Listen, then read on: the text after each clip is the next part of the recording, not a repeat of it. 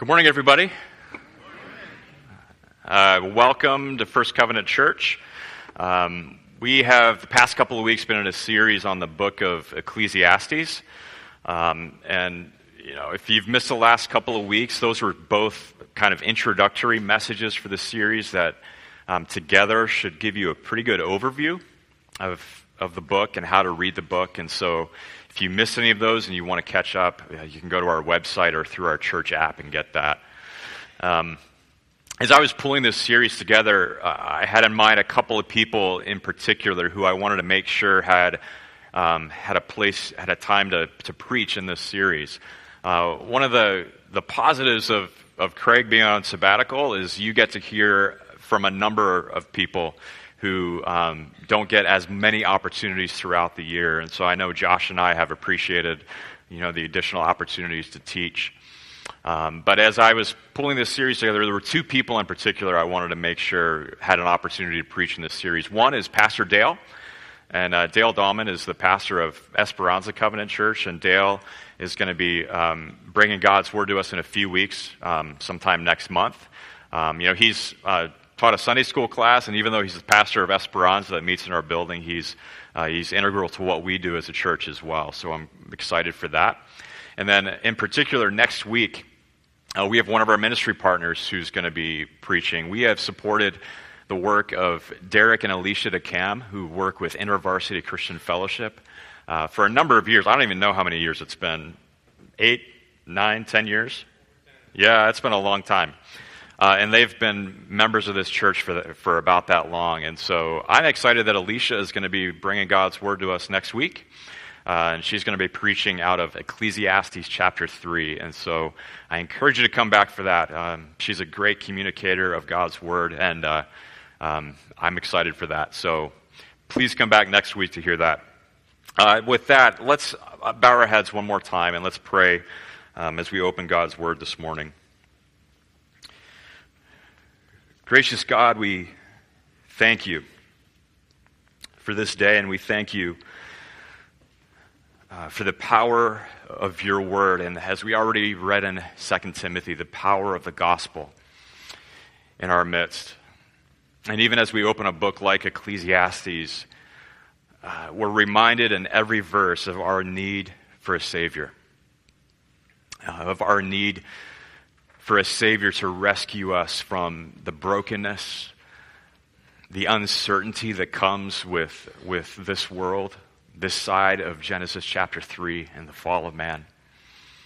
The brokenness that affects every square inch of this world, and the brokenness that you, by Jesus Christ, seeks to redeem. And yet we live in this in-between time of yes, Jesus has come, he's brought redemption, and yet we wait for the full consummation of that in the new heavens and the new earth. And so we have these longings and desires and often frustrations in this world. And yet, Lord, we know that we can only be satisfied in Jesus. And so I pray, Lord, as we open your word, that you would speak to us by your Holy Spirit. That you would encourage us and strengthen us and confront those areas of our life that we have yet to hand over to you. So, Lord, help us to see you this morning in all of your glory as we open your word together. It's in your precious and holy name that we do pray. Amen. Toward the end of the 19th century, a Swedish businessman named Al sat down to his traditional Swedish breakfast of kippers, eggs, and bacon.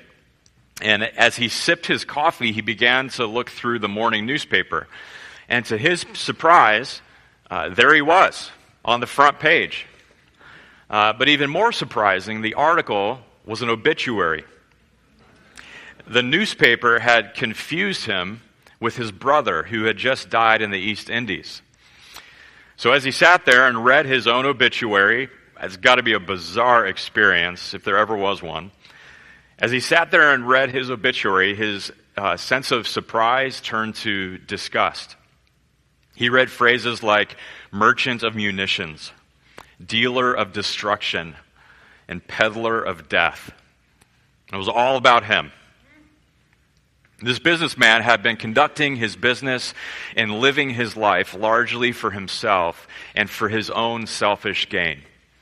And now he was confronted with the prospect of a disturbing legacy if his life continued on this journey, on this path. This true story confronted me with my legacy. What would my legacy be about? Would the people who knew me best speak of a life lived mostly for myself? Or would they speak of a life lived for the glory of God and for the love of others? What do you think your obituary would say if you were in his place? As I studied Ecclesiastes 2, I wondered the same thing about our preacher. Because especially in this passage, the preacher's life seems to parallel this Swedish businessman in some ways. As we talked about in our first message in the series, this preacher of Ecclesiastes is experimenting with life, and he's trying to discover if there's anything lasting or satisfying in this world. And he continues his journey here in chapter 2 by testing pleasure. So why don't you go ahead and open your Bibles to Ecclesiastes chapter 2 if you haven't done so already. We're going to look at the first 11 verses together. This is God's word to us, Ecclesiastes 2. I said to myself, "Come now, I will test you with pleasure to find out what is good." But that also proved to be hevel. Laughter, I said, is madness. What does pleasure accomplish? I tried cheering myself with wine and embracing folly, my mind still guiding me with wisdom. And I wanted to see what was good for people to do under the heavens during the few days of their lives. I undertook great projects. I built houses for myself and planted vineyards. I made gardens and parks and planted all kinds of fruit trees in them. I made reservoirs to water groves of flourishing trees. I bought male and female slaves and had other slaves who were born in my house. I also owned more herds and flocks than anyone in Jerusalem before me. I amassed silver and gold for myself and the treasure of kings and provinces. I acquired male and female singers and a harem as well, the delights of a man's heart. I became greater by far than anyone in Jerusalem before me, and in all of this, my wisdom stayed with me. I denied myself nothing my eyes desired. I refused my heart no pleasure. My heart took delight in all my labor, and this was the reward for all my toil. Yet when I surveyed all that my hands had done and what I had toiled to achieve, everything was hevel, a chasing after the wind. Nothing was gained under the sun. This is the word of the Lord. The preacher wants to learn how his heart will respond to those things under the sun that attempt to pleasure it. And in verse 1, he says, "I will test you with pleasure to find out what is good." So he tells us that what follows is an experiment. What follows is a deliberate attempt to learn something from personal experience. And in verse 3, he acknowledges that life is short. So he wonders to himself, perhaps the answer to life is to seize the day and to squeeze as much pleasure out of life as possible. And so he sets out to experience the good life. And we find out quickly that this preacher is no lowlife or bum. This is someone with a lot of resources at his disposal. And his pursuit of pleasure is quite sophisticated and wide-ranging. He gives in to every temptation that he faces. He indulges every pleasure that he finds. And by doing so, the Bible raises a question for us in this passage that every human being should ask. Is there anything in this world that can truly satisfy the human heart?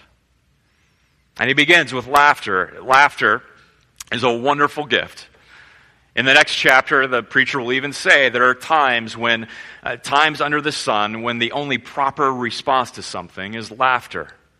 Laughter expresses our joy.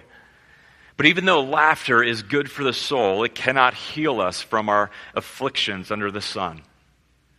The Proverbs tell us, even in laughter, my heart may ache.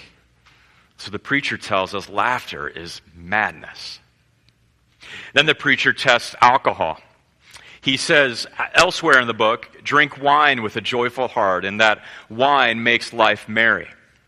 But we don't have to look far in the Bible or our personal experience to know that alcohol is a mocker, a brawler that leads us astray. But beer commercials aren't interested in showing us an AA meeting or a college student hanging over a toilet at 3 a.m. The preacher would say that alcohol can be a gift, but even when used responsibly, it leaves us thirsty. I need to pause for a moment and point out something that perplexed me as I studied this passage, and maybe you noticed it as we read it. In verse 3, he says, as he was pursuing pleasure, his mind still guided him with wisdom. And in verse 9, he says, in all of this, his wisdom stayed with him. Anyone else find this strange? The wisdom that the preacher speaks of is clearly not the wisdom with the fear of the Lord at the beginning of it. The preacher knows the Proverbs. He affirms the validity of the Proverbs. So it's as if he knows what true wisdom is, but then he says, I indulged every pleasure and temptation, but my wisdom, wink, wink, nod, nod, stayed with me. In other words, I think he's being ironic here. So the preacher in this part of his experiment was pursuing the wisdom of the world. Because just as in our world today, wisdom in the preacher's world was all about pursuing personal gain and pleasure at all costs. His pleasure fest continues in verse 4 with a list of projects that he took upon himself. And the projects listed here fit what we know of King Solomon and other kings of the ancient Near East. He built houses and vineyards for himself. He built gardens and parks and planted trees in them. One scholar notes the remarkable similarities in some of the words and languages in this passage with Genesis 1 and 2. And the point is, the preacher is not only posing as a king, but also for a moment as God. And he attempts to recreate Eden all for himself. This is what a pursuit of pleasure does to us. It makes ourselves God of the universe. And the whole world revolves around us. And of course, all of these projects required maintenance, and he wasn't about to do all that work himself. So he bought many slaves to care for his property. And this man was no slouch. It says he owned more property than anyone in town. He hoarded gold and silver for himself. He had an endless stream of entertainers to fill his senses with beautiful sights and sounds. And he had a large harem of prostitutes at his disposal. And best of all, it was all for him. It's clear by the text, by the number of personal pronouns in this section, that the focus of all of these endeavors was on him. Now, there's something I hope you notice. The pleasures the preacher indulges are not all that different from the pleasures that we seek today. He lays out 9 basic amusements under the sun: laughter, alcohol, art, nature, money, music, sex, fame, and work. And here we are about 2,500 years or so later, and we still attempt to satisfy ourselves with many of the same things. You have to admit, though, it's not all that hard to envy a man like this. At least a little bit. I mean, wouldn't you like to be a king or a queen? Just as an old Tom Petty song goes, it's good to be king, if just for a while. I bet we all feel that at least a little bit. I mean, you could have others do the dirty work for you. No more mowing the lawn or doing the dishes, cleaning the house, or doing the laundry. You'd have more money to do what you enjoy and travel in style to the places you want to see. Any car, beachside villa, private jet, fancy dress, or pair of shoes your heart desired. Wouldn't you like all of that? Now, before you say yes, you need to know the result of the preacher's experiment. In verse 11, he says he surveyed everything. Hebrew word here is panah. It's to consider, to look something right in the eye, and in this case, to face reality. He wants us to face the reality that he had to face, that the results of his experiment were not pretty. What happens when we pursue any and every pleasure as our main passion in life? What happens when we live life only for ourselves? Hevel. Meaningless. It's like chasing after the wind. You ever try that? One scholar describes the preacher of Ecclesiastes as a man who had it all, but discovered that having it all nearly destroyed him. You might be quick to dismiss the preacher's experiment as unrealistic. You might argue that none of us has these kinds of resources at our disposal, so how could we possibly indulge in life's pleasures like this preacher? But we don't need his resources to live the life he lived. We only need his heart. Because the temptation that the preacher indulges is a temptation for all of us at some level, to please ourselves rather than to please God. Finding pleasure will always elude us because to enjoy oneself is to drink in what only the self can provide. Created beings and things only have so much that they can offer us. A video game, and I keep hearing a lot about the game Fortnite these days. A game might be absolutely mind-blowing and offer many, many levels and upgrades and all of these things. But once the levels are won, the upgrades have been achieved, the person will ultimately, eventually, look for a new game, a better game that comes along, bored with the one that once thrilled them and held their attention for hours at a time. Left to ourselves, our entertainment abilities are substantial but quite limited. Look around you in the world that we live in. Our world is filled with people who spend so much time striving for things. Consumerism, I would say, is the dominant ideology of our day. And central to consumerism is the quest for pleasure through more possessions and more experiences. And we're constantly bombarded with the images of the values of this world. Money, power, material possessions, and sex. The heroes of Western culture, celebrities and billionaires, have multiple houses. They accumulate great wealth and are able to buy all the pleasures of life they desire. Pleasure attained through alcohol, sex, multiple residences on different continents. Music and art have become the ultimate good of our day. And advertising tells us if you just get a little bit more of these things, you will find contentment. And advertisers create feelings of dissatisfaction in consumers that supposedly only their products can fill. And so we kill ourselves for more. More choices, more experiences, more successes, more money, more stuff. And we're bombarded every day with messages that tell us that more will eventually lead to contentment. If I buy one more video game or one more toy or the latest cell phone, then I'll be content. But more never satisfies.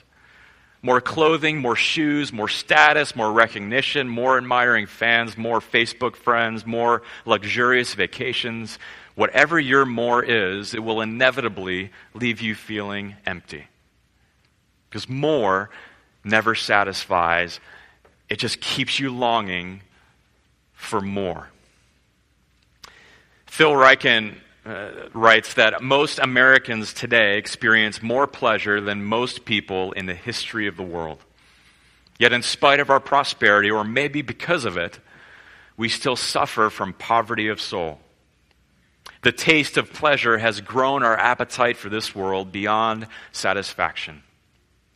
We have more of almost anything today except happiness. Instead of the age of happiness, some are calling our age the age of melancholy, as depression has become so common and rates of suicide among teens and adults are on the rise. And maybe none of this is new. Alexis de Tocqueville, a French diplomat and historian in the 1830s, noticed what he called a strange melancholy that haunted Americans in the midst of abundance. And then the Frenchman concluded, the complete joys of this world will never satisfy the human heart. Now, as bleak as all this may seem, we must realize that God is not a spoil sport. He is not trying to take any pleasure away from us. The preacher is not disparaging pleasure or joy or saying that we're not to experience either. In fact, the preacher affirms the value of each of these pleasures he mentions in other places in the book, but only when they're seen in their proper place. God isn't trying to take pleasure away from us, but to give us more. Pleasure is only safe for us when God is there. And this never happens when we take pleasure for ourselves or when we make it the main passion of our lives. The preacher's experiment serves as a warning for us that if we seek pleasure as an ultimate end, we will always come up empty.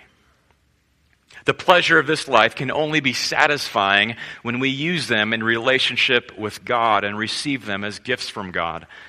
Because our pleasures are gifts, not entitlements. And we are called to steward them well. If we were able to find lasting satisfaction in earthly pleasures, then we would never see our need for God. Maybe this is a big reason why the book of Ecclesiastes is in our Bibles, to show us that satisfaction only comes in God Himself. And once we learn how to find our satisfaction in God Himself, then all His gifts become the best and truest pleasures.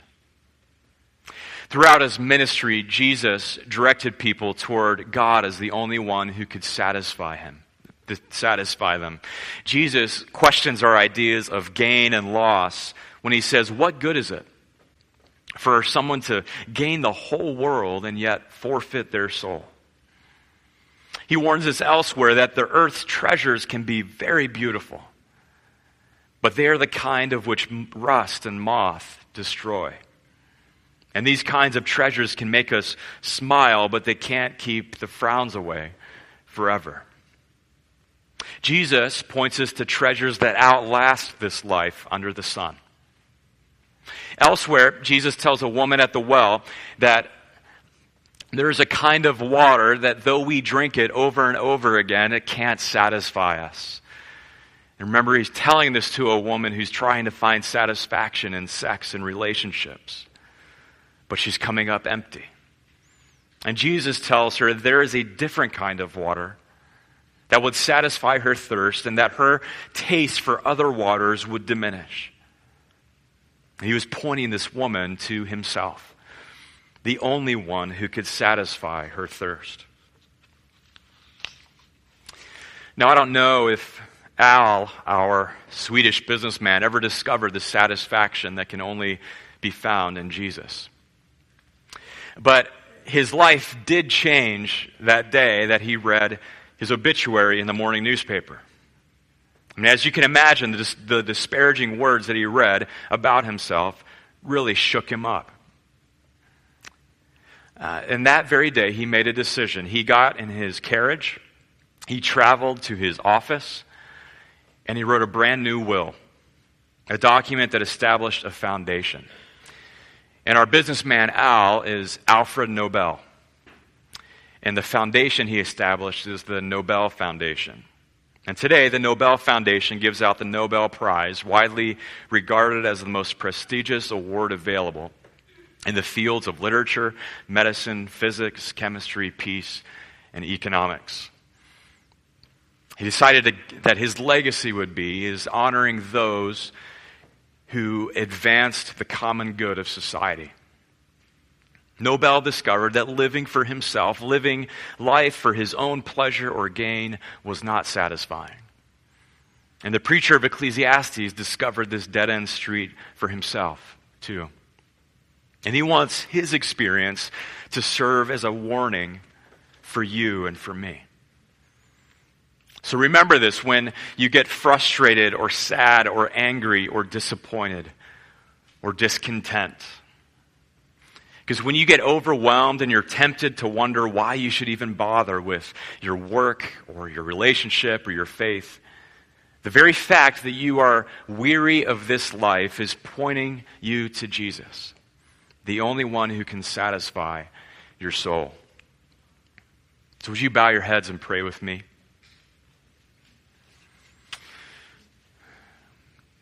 Gracious God, we thank you for the truth of your word. We thank you, God, for the way that this world is set up these days, this side of Genesis 3. That life can be challenging and frustrating and often tenuous, unpredictable. And yet, God, we're supposed to experience that so that we're driven to you, the only one who can satisfy our souls. And we can battle it, we can fight it in this life, but we will only find rest when we find our rest in you and in what you provide us in this life. And God, I pray that for each and every one of us. Because all of us swim in the waters of consumerism, and we can't help but to be affected by that at some level. And so, Lord, in any way that we struggle with contentment in this life, and we try to fill that contentment with pleasure or experiences or more stuff, God, I pray that you would speak your words of truth to us, that we will only find satisfaction in you. Lord, I pray for each and every one of us that you would help us to find that satisfaction. Because, Lord, I know many of us here today are not finding that satisfaction in you. And that we're not experiencing the abundant life that you promise your children. And I pray, God, that you would help us to shed all of those things that get in our way of communing with you, Father, Son, and Holy Spirit. Lord, help us to toss aside anything that holds us down or holds us back from you and experiencing you. Lord, in your tender grace and mercy, point out those things in our life so that we may confess them to you. And so that we can shed those things and devote our lives and devote our hearts wholeheartedly to you. That we would find and discover that your grace and your mercy and your love are enough. That they're enough to satisfy our souls. Lord Jesus, we thank you for who you are and for all that you've done for us through your life, death, and resurrection and ascension. And we pray all of these things in your precious name. Amen.